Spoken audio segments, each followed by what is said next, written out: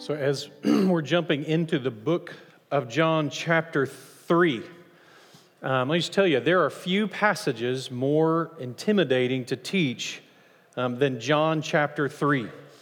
This is a vital passage. This is a huge one. It is. We've seen. Everywhere in the sports world, and I think we've got some pictures of you've seen, especially if you're older, you've seen John 3:16 presented in multiple ways like this, all over the place. This is the home of John 3:16. John 3 is, obviously, although you may not have ever put that all together. And so, as we jump into this, passage and work our way there, I will tell you, as a teacher, it is a little intimidating. It's a little crazy to go into this. I'm going to, and it's not going to just be me. So over the next few weeks, Paul is going to teach through part of it. John Redfern's father, John Redfern Sr., is going to teach through a part of it, including the verse itself, John 3:16. A pastor for many, many years, and so he's taught through this before. I'm intrigued to hear that. And then in that mix, we're also going to have a Sunday where and Paul's going to tell you about this at the end of the service, but we're going to have a Sunday where we have a Bible expert, a man who's going to bring in many ancient copies of the Bible and talk about how we got the Bible as it is, which, again, to understand this, that's how core and key this conversation is. Maybe the most iconic passage, I think certainly the most iconic verse in the Bible, at least for Christianity in the modern era, in the last 50 years or so. So, again, looking at last week, if you were here, you heard Dr. McClure teach through the idea of a base camp, that we need to return to this base camp periodically. You're going to hear that here in the book of John on a regular basis, but in John 3, that you go, okay, we spread out.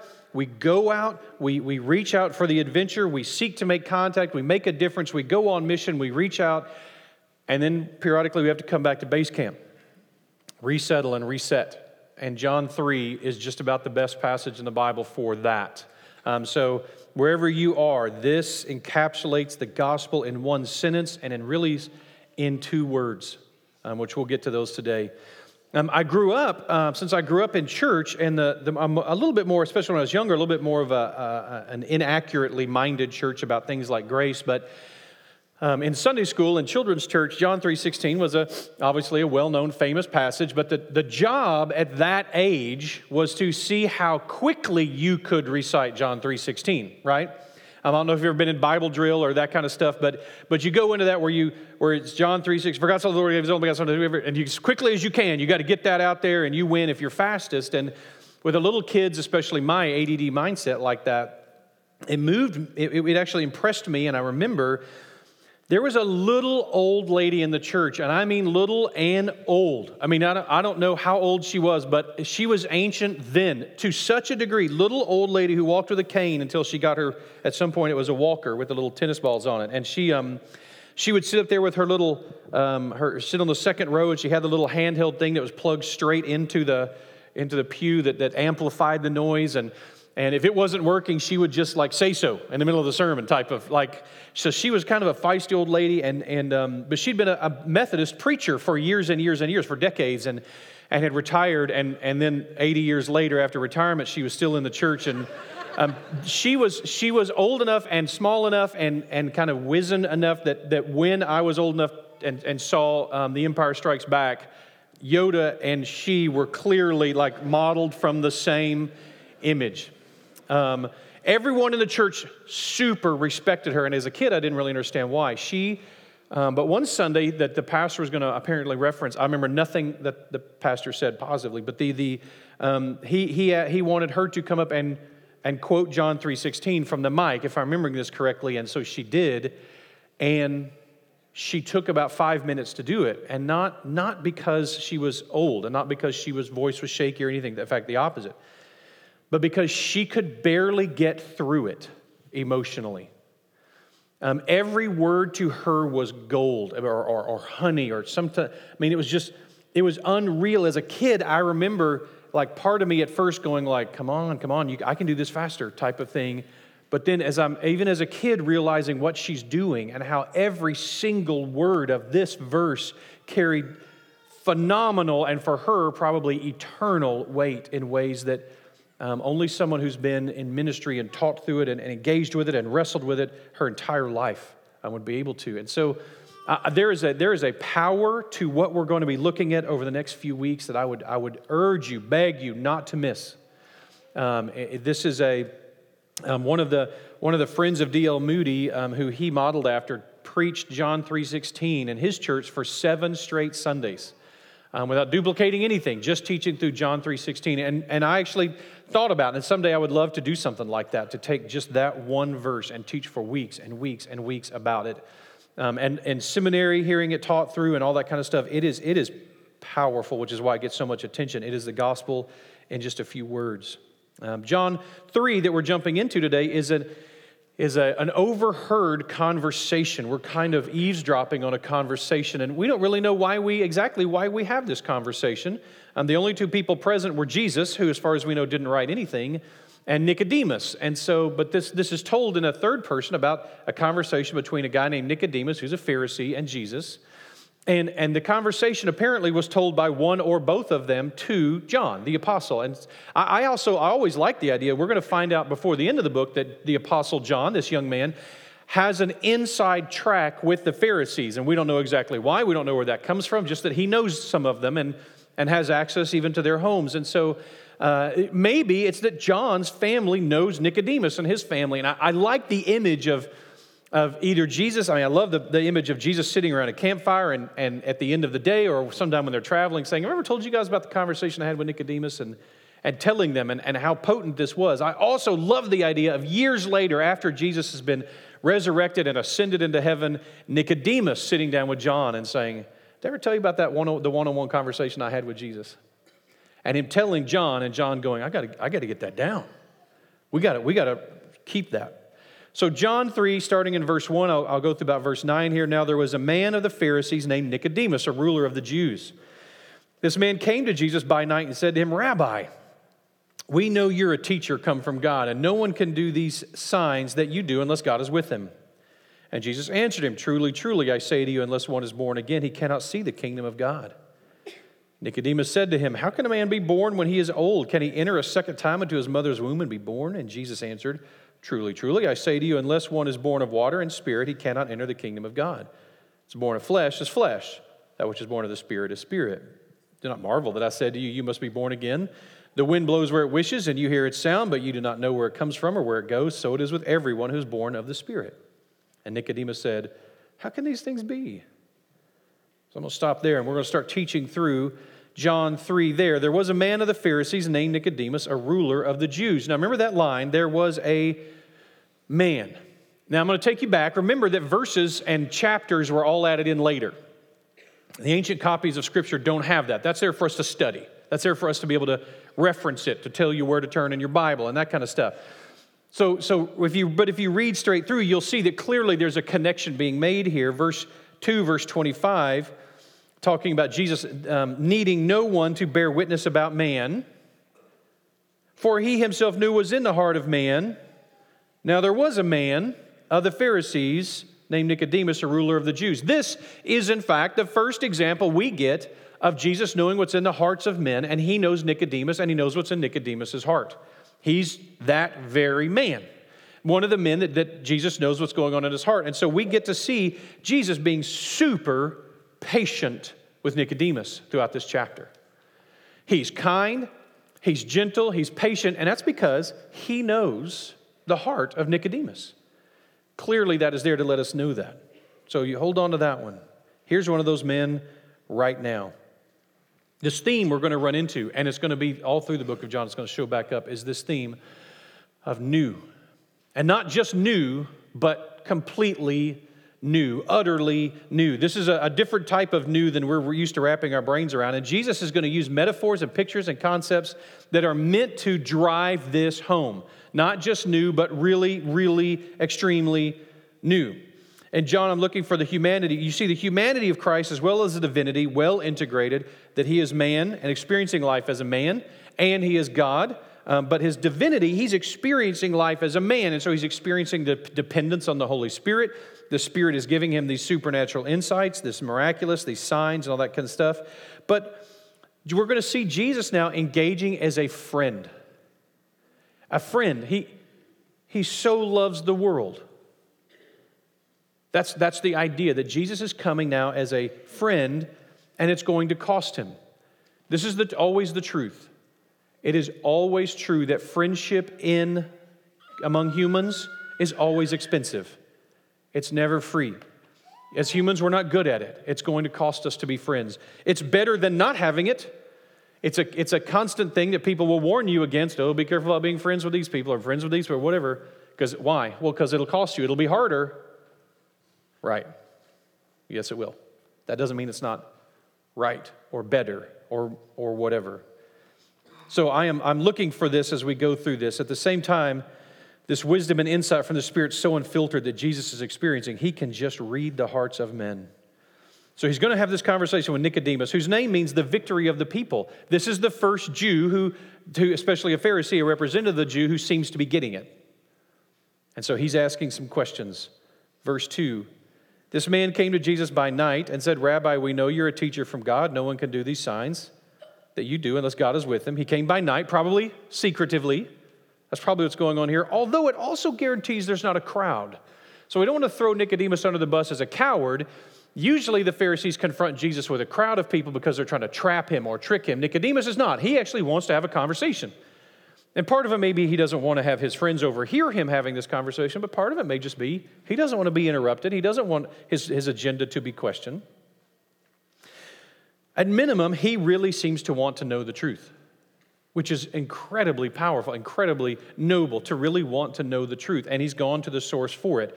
In the neo-atheist world, we talk about when we have to engage with people in the atheist world, especially modern times, their tact is to come at God as though they're evaluating God, is to come at God that way. And that's our natural tendency, is we don't have enough insight, but we want to evaluate without the insight. That's natural for us as humans.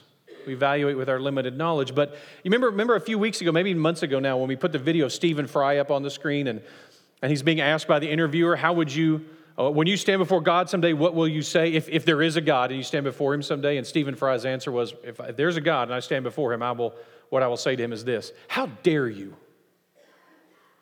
That was the first line. So he's putting himself in the position of judge and jury for Almighty God. And God has been found wanting in his eyes. That's not Nicodemus. Nicodemus, though confused, though ignorant, though having very little what's going on, at least has come with the heart asking honestly, help me out here. Nicodemus admits that they know some things, by the way. By we, he means the Pharisees. There already are some things they know, and he's going to admit this. Listen, we know that none of the rest of the Pharisees are going to admit this. But Nicodemus says, we already know a few things. Here's what we know. We know you're a teacher, and we know you're from God. Now, this week, studying through this, here's what struck me. You are a teacher from God.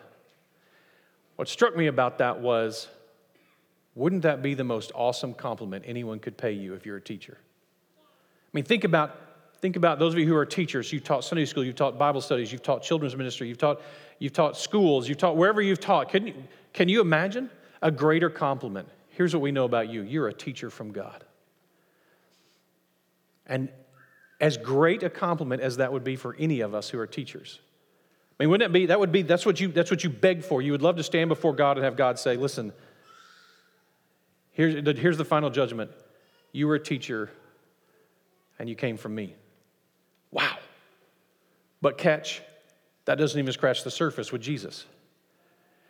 This is how far we've gotten. We know you're a teacher from God. I think Nicodemus is beginning to suspect he may be more, but we know this much, and that doesn't even scratch the surface. Jesus is so much beyond just being a teacher from God, and yet that's as far. That's a good place to start, not a good place to finish. Good place to start for Jesus. If you can accept Jesus as a teacher from God, then what he has to say is from God, and therefore you should listen to it and change your life to it. You're on a really, really good path. It's not the end of the path; that's the beginning of the path. He's a teacher from God. But man, how cool would it be for us as teachers just to have someone say that about? Just if we could get that far along. There are signs that Jesus is doing. Nicodemus may be, again, suspecting more now because he's seen some of these signs, whatever they happen to be. We don't know which signs Nicodemus means here. He doesn't say just that there are signs. Now, and in the book of John, we've only seen one. We've seen him turn water into wine, but that's about it. We don't know what other signs that maybe the other Gospels have opened up should tell us more, but there's some other things going on here. There's some signs that Jesus has been doing. There's some people believing in him already. The Pharisees, even the Pharisees, maybe the Sanhedrin, meaning the political group of the Pharisees that kind of run the show here, maybe they already are beginning to admit this. Now, I do want to take just 1 second and talk about signs. Here's how I'm going to interpret the word sign here for us as we engage with this. A sign is a thing that lets you know God is at work. That's what it means. And I want to really encourage you, going back to that base camp idea, that you look at your life and you think about what are the signs from God in your life. I don't want to spend a lot of time here, but for some of you, like me, they may be largely rational. I mean, it's the arguments for the existence of God are so sound. Those are signs to me. The fact that an argument for God is the most rational one, that's a sign to me. That means something. That's proof to me. There's no good explanation for what happened in the resurrection except the resurrection. That all the rest of them require so much more blind faith than that Jesus was raised from the dead. Like that's, okay, that there's objective morality. Okay, there's lots of guesses, but the one that makes sense is that there's someone who designed us to have objective morality. Like, those are important to me. Those are signs to me. When my psychological state is founded in anxiety or frustration or fear or whatever else, and it's harder for me I'm running out of oxygen climbing up on the mountaintop, to use that imagery again. When I return to base camp, one of the things that allows me to breathe deeply and freely is the fact that it is rational that what we believe is true. There's also relational ones. Friendships that I've had, relationships with Ginger and my family. Like, there's experiences that I've had. Sometimes my friendships with people out here that you would go like, that is a reminder to me that this is real. God is real and He's there. Experiences I've had and stories I've gotten to hear from others. Even hard times. There are highlights that you go, in this highlight, I remember God was there and it was so clear. But for some of us, the sign is when God brings us through an incredibly low point. As we reach those super low points, death and tragedy and abuse and those type of things. We hear about that in the counseling world. We hear about that in the adoption and foster world quite a bit. And our church, as you're seeing, is super engaged in that world. We love people who other people have failed to love well. We see them as treasure even if no one else has seen them as treasure. And so when we do that, we get to see God work in them, and that begins to prove to us once again that God is real and He is active and He still works. That's part of why, as we continue to talk about Royal Family Kid Camp and Track, in a few minutes, John's going to come up and share, not yet, but just in a minute, a little bit about it more. Like, that's part of the thinking is you want to see a miracle, you want to see signs, this is a good place to do it. As you watch kids' lives change and that kind of stuff. Those signs are real. I don't know what yours are. The birth of a child or that God bringing you through a tragedy or whatever it is, these small or sometimes big miracles. And many of us, by the way, over the years, I've discovered many Christians, even though we don't talk about it much in the evangelical church, many of us have things we have experienced that we would say, honestly, this is just a flat miracle. I mean, it's just a straight up miraculous sign, the voice of God telling me something or God speaking something into me that I couldn't possibly know without this, or seeing something happen in the natural world, but it's supernatural. And so whatever that is, I would encourage you to return to those in the hard times. They know that there are signs, and they've been convinced of it, but they're not sure what to do with this next. So Jesus answers him, "Truly, truly, I say to you, unless one is born again, he cannot see the kingdom of God." Nicodemus said to him, "How can a man be born again when he is old? Can he enter a second time into his mother's womb and be born?" Now notice, Jesus is not answering him at all. Nicodemus made a statement. He doesn't even ask a question. But the next verse begins with, "And Jesus answered him." Jesus is not answering it. Jesus is speaking as though Nicodemus didn't just speak. This has nothing to do with what Nicodemus just said. No connection whatsoever. But Jesus knows what Nicodemus should have said. And remember, He knows what's in Nicodemus' heart. So He knows what Nicodemus wants to ask. And so Jesus answers the question that Nicodemus, go back up to Jesus saying, "Truly, truly, I say to you." So here you have Jesus answering to him. And truly, truly here, by the way, means pay attention. Truly, truly, we kind of lose truly, truly. As biblically cool it is and poetic as it is, we lose it. Hey, listen up. That's truly, truly. I'm not actually doing that to you. That's what's going on. Truly, truly. Hey, no, if there's something important, any of you ever sat under a pastor who had the habit of saying, like, if you're only going to hear one thing I say today, you ever had that one? I've had a pastor who used to do that, usually 6 or 7 times in the same sermon. Hey, it's only one thing that you hear. This is it, right here. This is it, except for the other one. This is the one thing you want to. That's what Jesus is kind of doing here. Hey, listen, this is what you want to hear. This is what you need to hear. Okay, check this out. This is important. That's what Jesus is doing here. It's a little pushy, to be honest, probably. I say to you, unless you're born again, unless a man is born again, no, he cannot enter the kingdom of heaven. Jesus is not really answering him, but this is fascinating. He cannot see the kingdom of God. And Nicodemus asks this question, right? How can a man be born when he's old? Can he enter a second time into his mother's womb? We are, listen, dying. All of us. This is the human condition on earth. We're in the process of dying. We need the ultimate expression of a new identity. So if you think about what would be the ultimate expression of a brand new life?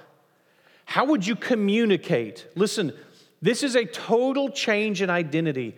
It starts all over. It is something that was dead, now made alive. What image would you use? The one Jesus uses is born again. You need to be born again. The first birth did not accomplish something. It missed something. You need to have it again. You need to re-experience being born. This is important. We are dying. Dead things need to be reborn. That's what needs to happen. Another birth. Nicodemus, obviously the literalist, does not follow this at all. I've said before that in addition to the wounds in his hands and his feet and in his side, the big bruise on Jesus' forehead must be another indication of who he is. Time after time in conversations with these people, Jesus is going, no. No one gets me. I imagine him just staring at Nicodemus when Nicodemus goes, how can I climb my mother's womb again? And Jesus going, what? No, that's not what I'm, no, that's not the point that I'm making at all. But he's trying. Nicodemus is trying. And so Jesus is so patient with him. This is good news, by the way, for all of us. That Jesus doesn't give up after banging his head. Like, no, you're not getting this. You're not following me. Otherwise, we'd all be in big trouble. Jesus answers, no, listen. No. Listen. Truly. Say it's there again. Listen up. No, here's what I'm saying to you. Unless you're born of water and the Spirit, unless someone is born of water and Spirit, he cannot enter the kingdom of God. See, that which is born of flesh is flesh. It's not about being born in your mother's. We're not talking about your mother's womb again. Like, who thinks that? He doesn't say that in the passage, but that's always like, no, this is not about being born of the flesh again. That wouldn't solve this problem at all, Nicodemus. That's not the problem. That which is born of the Spirit is spirit. That's what's needed here, Nicodemus, is a new spirit. Now, Jesus so consistently cites the Hebrew Scriptures, what we call the Old Testament, that when Jesus is going to say later in John, I don't even speak my own words, they're the words of the Father, he almost could be meaning literally the words that have already been revealed in Scripture. If you read through the Old Testament and you mark every time, if you're reading Scripture enough that you recognize when things are parallel and when they mix, if just your New Testament has little notes in it that reference what Old Testament, what Hebrew Scripture passage Jesus is referencing, nearly every phrase the man says is that. We don't know that because we don't study both of them well. It's kind of like, I may have mentioned this before. I can't remember what was Wednesday night and what was Sunday night, but the sign that's up in Tyler right now that has Abraham Lincoln, a house divided against itself cannot stand. Yeah, please tell me you all know Jesus said that, right? Abraham Lincoln was quoting Jesus Christ when he said that. Abraham Lincoln would be going, no. I didn't say that. Jesus said that. I'm well read enough to know what Jesus said. You people think I said that. I didn't come up with that. That's too brilliant. Jesus said that. Anyway, this is the same kind of thing. Jesus here is citing an Old Testament passage. When you say, born of water and Spirit, listen to Ezekiel 36, I will sprinkle clean water on you. This is a prophecy about the existence of a new covenant, a new way of doing things. We call it the New Testament. Just another word for covenant. The new covenant. This is Ezekiel talking about what we're studying in the book of John. I will sprinkle clean water on you, and you'll be clean from all of your uncleanness. And from your idols I will cleanse you, and I will give you a new heart, and a new spirit I will put within you. I will remove the heart of stone from your flesh and give you a heart of flesh. I will put my spirit within you and cause you to walk in my statutes and be careful to obey my rules. This is the way this is played out. This is what's going on. The spirit is being revitalized, brought to life, born again. That's what he's telling us. So to help us get this, understand the natural condition, again, of living things on earth, the flesh, is death and decay. It's how you measure time. I think you got a little video so here you go. So here you have no one's doing anything to these. They're just time is passing. That's what it means for time to pass. As time passes in the scientific world, time passing means decay. It means as entropy increases. That's what's going on. That's the natural state of living things in the flesh. By the way, unless that was by far the least gross of all the options on YouTube. Let me just warn you, don't search that if you've got a weak stomach at all. Don't do it again. All right, so the flesh decays over time. The actual way we measure, is it still? Thank you. I don't want to. Anyway, so the flesh decays. The actual way we measure time, that's it. We need a new life, not an old painted up life. John, you can go ahead and start heading this way. And I don't remember who was going to pray. We have a deacon volunteer in both services. Thank you, Chantel. So as John's heading up here, as we're about to talk a little bit more about Royal Family Kids Camp and Track, this idea. When I was growing up, the first funeral that I ever spoke at, I was like, I don't remember how old I was. I was young. It was at my grandfather's, and my grandfather he was a manly man. He could fix anything. I have so many stories. Our son Holland is named after him. He was an amazing guy. And when he died, I went to the funeral. They had literally put makeup on the body, like they had embalmed him and then put makeup on the body and all that kind of stuff. And as a kid, I was standing there with my grandmother, and people kept saying, like, he looks so good, he looks so natural, and I was like, what? Like, Hop never wore makeup, ever. Like that didn't happen. Listen, this isn't about dressing up something dead. This is about new. And so when we're talking about Royal Family Kids Camp, Track, Foster, and Adoption, these things, this is about something new. This is a newness, an experience of a newness of life. So, John, share with us a little bit about what goes on there. Sure. Well, good morning. My name is John Keeling, and I just want to share with you a couple of things about these two ministries that our church has been a part of for a very long time. Royal Family Kids Camp is a summer camp for kids aged 6 to 11 who reside in the foster care system. Teen Reach Adventure Camp is a similar camp, but it's for 12 to 15-year-olds who have aged out of the Royal Family Kids Camp. These kids all come from a background of abuse and neglect, and most of them are forced to grow up very quickly. We offer the camp free of charge to foster families and group homes to support them in their efforts to provide for these kids. So the idea is we provide a week of carefree fun where the kids get to enjoy swimming, fishing, arts, crafts, archery, Bible teaching, singing, basically fun stuff, camp stuff.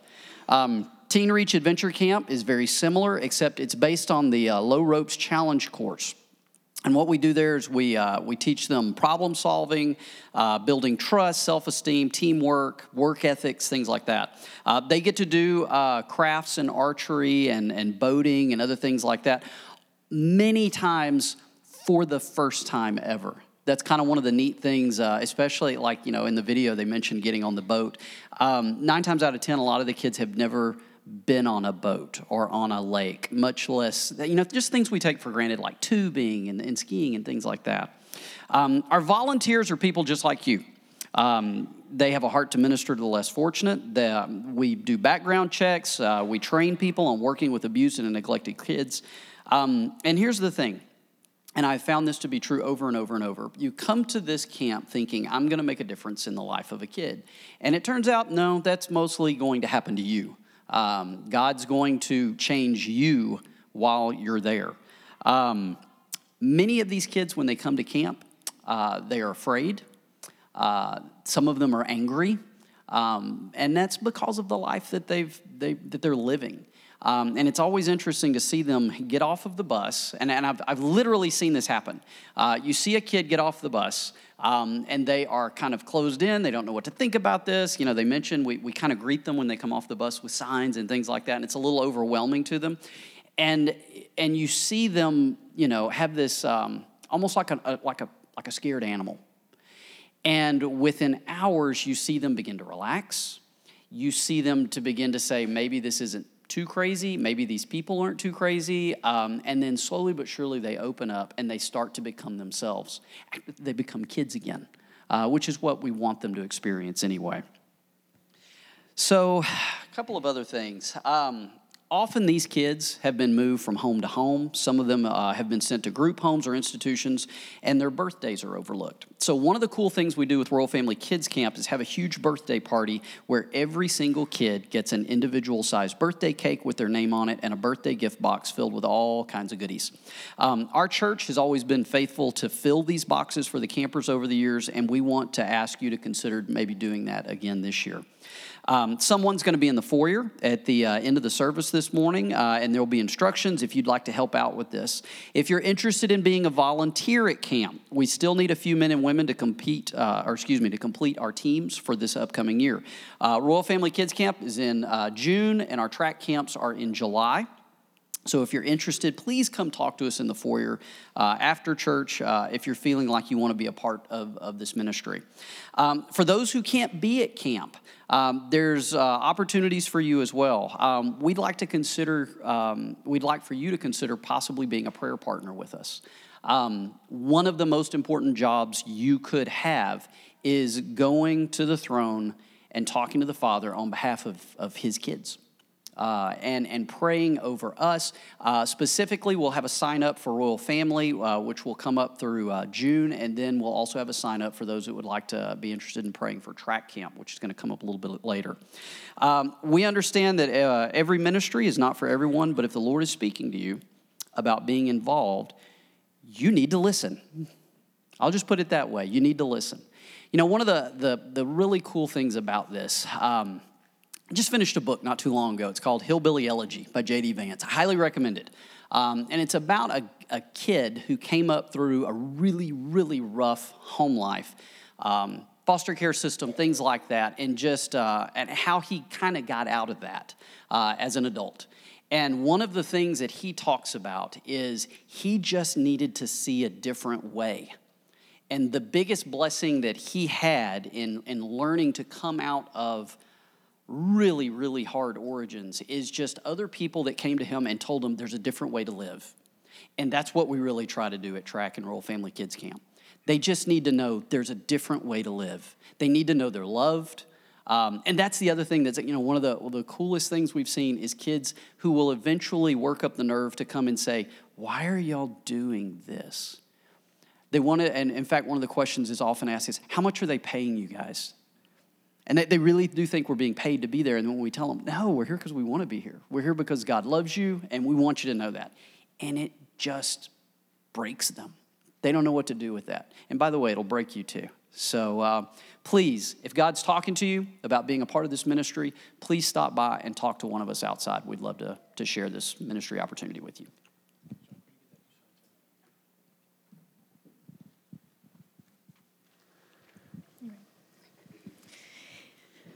Abba, Father, I am so broken for these hearts, these precious hearts that you love and you created. I can only imagine how broken you are over watching the children that you love be abused and abandoned and neglected and exploited. You are a God of righteous anger, and I just pray for the hearts in this church right now that we would be angry alongside you and that we would be angry enough to do something about it. That we would not sit here and say, who's going to step up for these kids, but that each heart in this room, if it's being stirred, that you would show them a way to get involved in this ministry. Like John said, prayer is so powerful, and I thank you for all of the ways in the last couple of years that prayer has changed camp. All of the ways that you have been faithful to show your love to these kids, to the adults, to people in our community who are hearing about camp and hearing about the changes in the lives of these children. God, stir our hearts to make change. I just pray for the kids that are in the foster system right now. I pray that they would not have any barriers in getting to camp. God, you know who's coming to camp. You have their names written down, and I pray your protection over them, that nothing in their world, none of the system or the people around them would prevent them from getting to camp to hear about your love. I pray for their fears and their anxieties and their hesitations as they are going to walk off this bus and wonder, are these people safe? Who's going to hurt me today? Am I going to eat today? I pray that you would wipe that away. I just pray for their hearts, that they would be open to hearing about you. Some of these kids will hear about you for the first time. Some of them will experience you for the first time after hearing about you for years.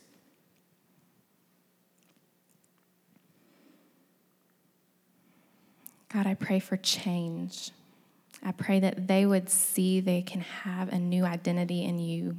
They don't have to live the way that they have. They don't have to follow the footsteps of their families that have hurt them or abandoned them. They can take on the name of a child of God.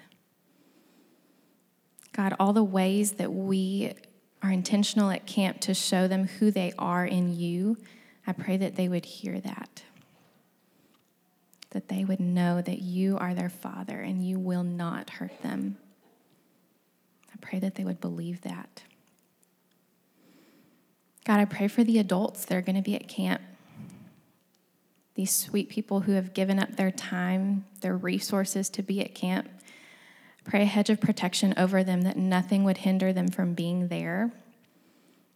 Thank you for their families. Thank you for their families that let them do this and sacrifice to let them spend a week or a weekend loving on these kids. Like John said, just because we love them, just because you love them. God, I praise you for creating a church culture such as South Spring that loves the orphans. Thank you for getting so many like-minded people together. What a beautiful thing it is to see your people come together to love and support what society says is unlovable. We know it's the exact opposite. We know you love these kids, God. Thank you for loving them, and thank you for loving us. Thank you for loving us enough that we are stirred to do something and show your love to other kids, other people that need that love just as much as we did.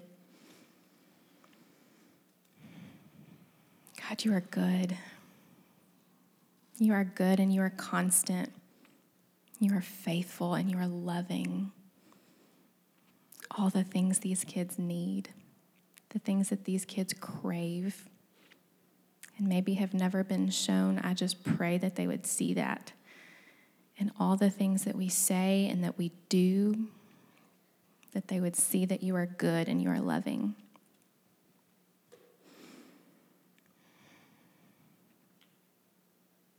Thank you for sending your son to die for us who are not worthy, not because of anything that we have done.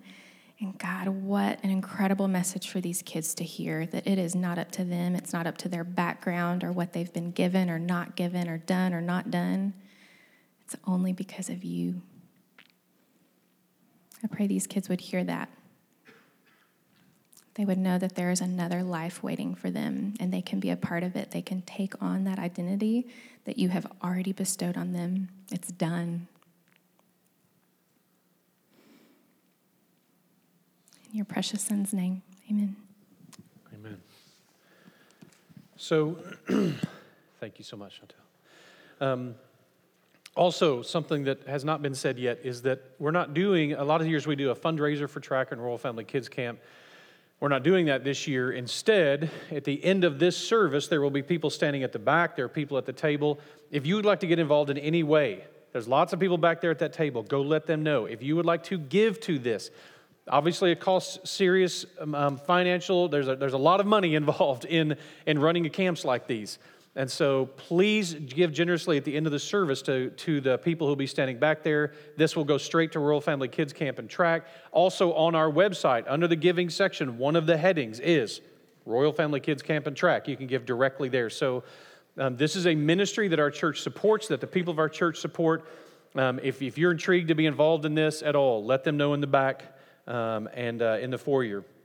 Here's the deal. The idea that stands out to me through this, part of why I think God has blessed this church is because of the heart for fostering and adopting. I think that's part of what this is all about, why God is continuing to bless us. And our prayers that God would continue to do that and to show us what that means for us. And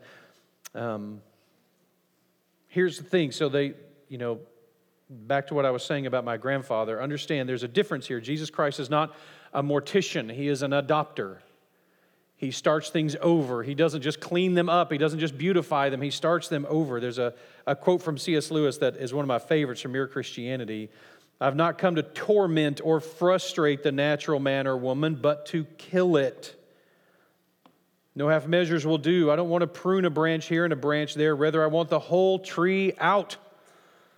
Hand it over to me, the whole outfit, all of your desires, all of your wants and wishes and dreams. This is what Jesus says to us. He's not here to prune. He's not here to dress up a corpse. He's here to have us be born again. This is going to come over and over. They're renewed all over, restart. Sometimes it's tough to start over. Many of us have faced tough start over times, but Jesus is the start over kind of God. We see this theme of new life through the book all over the time. Spirit of the Spirit multiple times in John. Look at John 6:63. It is the Spirit who gives life. The flesh is no help at all. Because remember, the flesh is dying. It doesn't bring that kind of life. The words that I have spoken to your spirit and life. Adam rebelled, and something changed about the human experience. The human race was then in a place of dead.